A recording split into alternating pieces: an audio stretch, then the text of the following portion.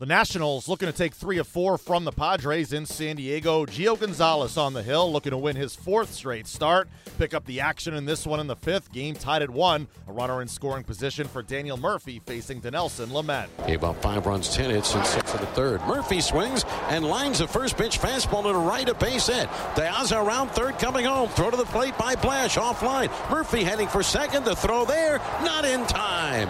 He's in standing, pop-up slide, RBI single to right, drives in his 2nd run of the game and 81st of the year, and takes 2nd on the throw to the plate.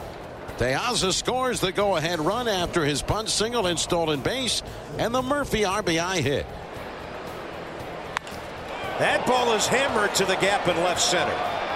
That'll be another run for the Nats with Murphy scoring easily, and Adam Lind in part-time duty has his 3rd RBI of this series. 110 in a game for the 6th time.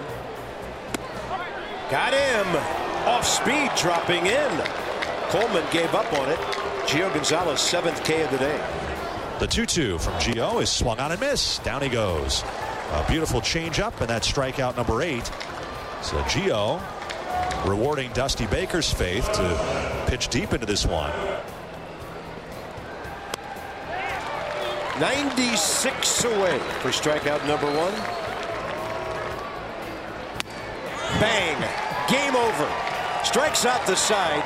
Sean Doolittle is 11 for 11 for the Washington Nationals. How about that 9th, ladies and gentlemen? Are you good with that? Are you okay with 3 punch-outs in the 9th, all fastballs from Sean Doolittle? I am. That was cool. The Nationals take 3 of 4 from the Pods, winning at 4-1. Gio Gonzalez wins his 4th straight start, allowing just an unearned run in 6 2/3 frames, striking out 8. The Nationals have surrendered more than 3 runs just once in their last 11 contests. Daniel Murphy with the go-ahead RBI single in the 5th inning. He talked after the game. It looked like him and Maui, Wieters behind the plate. There were multiple pitches in the zones for strikes. He'd throw balls when he wanted to throw balls. Real good feel for the changeup in any count. And whenever you can throw multiple pitches in the strike zone and out of the strike zone, he was really good today. It was really nice to see him get deep in the game. I mean, he's been getting deep in games, but I think, like you said, after that first inning, if you would have said 6 2/3 on 1 unearned, if I'm not mistaken, we would have taken it. It was a great job by Gio today. You obviously faced him when you were with the Mets.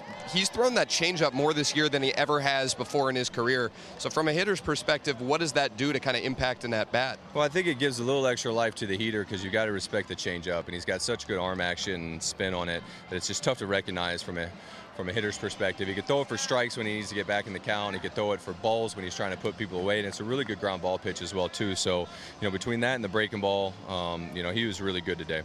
You got the day off yesterday. You got the full team day off tomorrow. You want to be in there every day, but at this point of the season, how nice can the little mini breathers be for you? Well, I mean, I think it's a testament to how deep our ball club is. We've had some injuries this year, but, Sanchi comes in yesterday, bangs one off the wall, and he's played really well. Howie's been awesome since we've gotten him. Defoe's been unbelievable.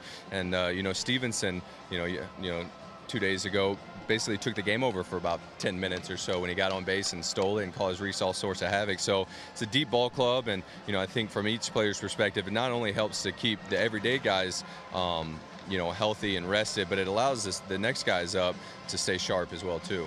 Up next, the Nationals travel to Houston to take on the Astros Tuesday. Tanner Roark on the hill.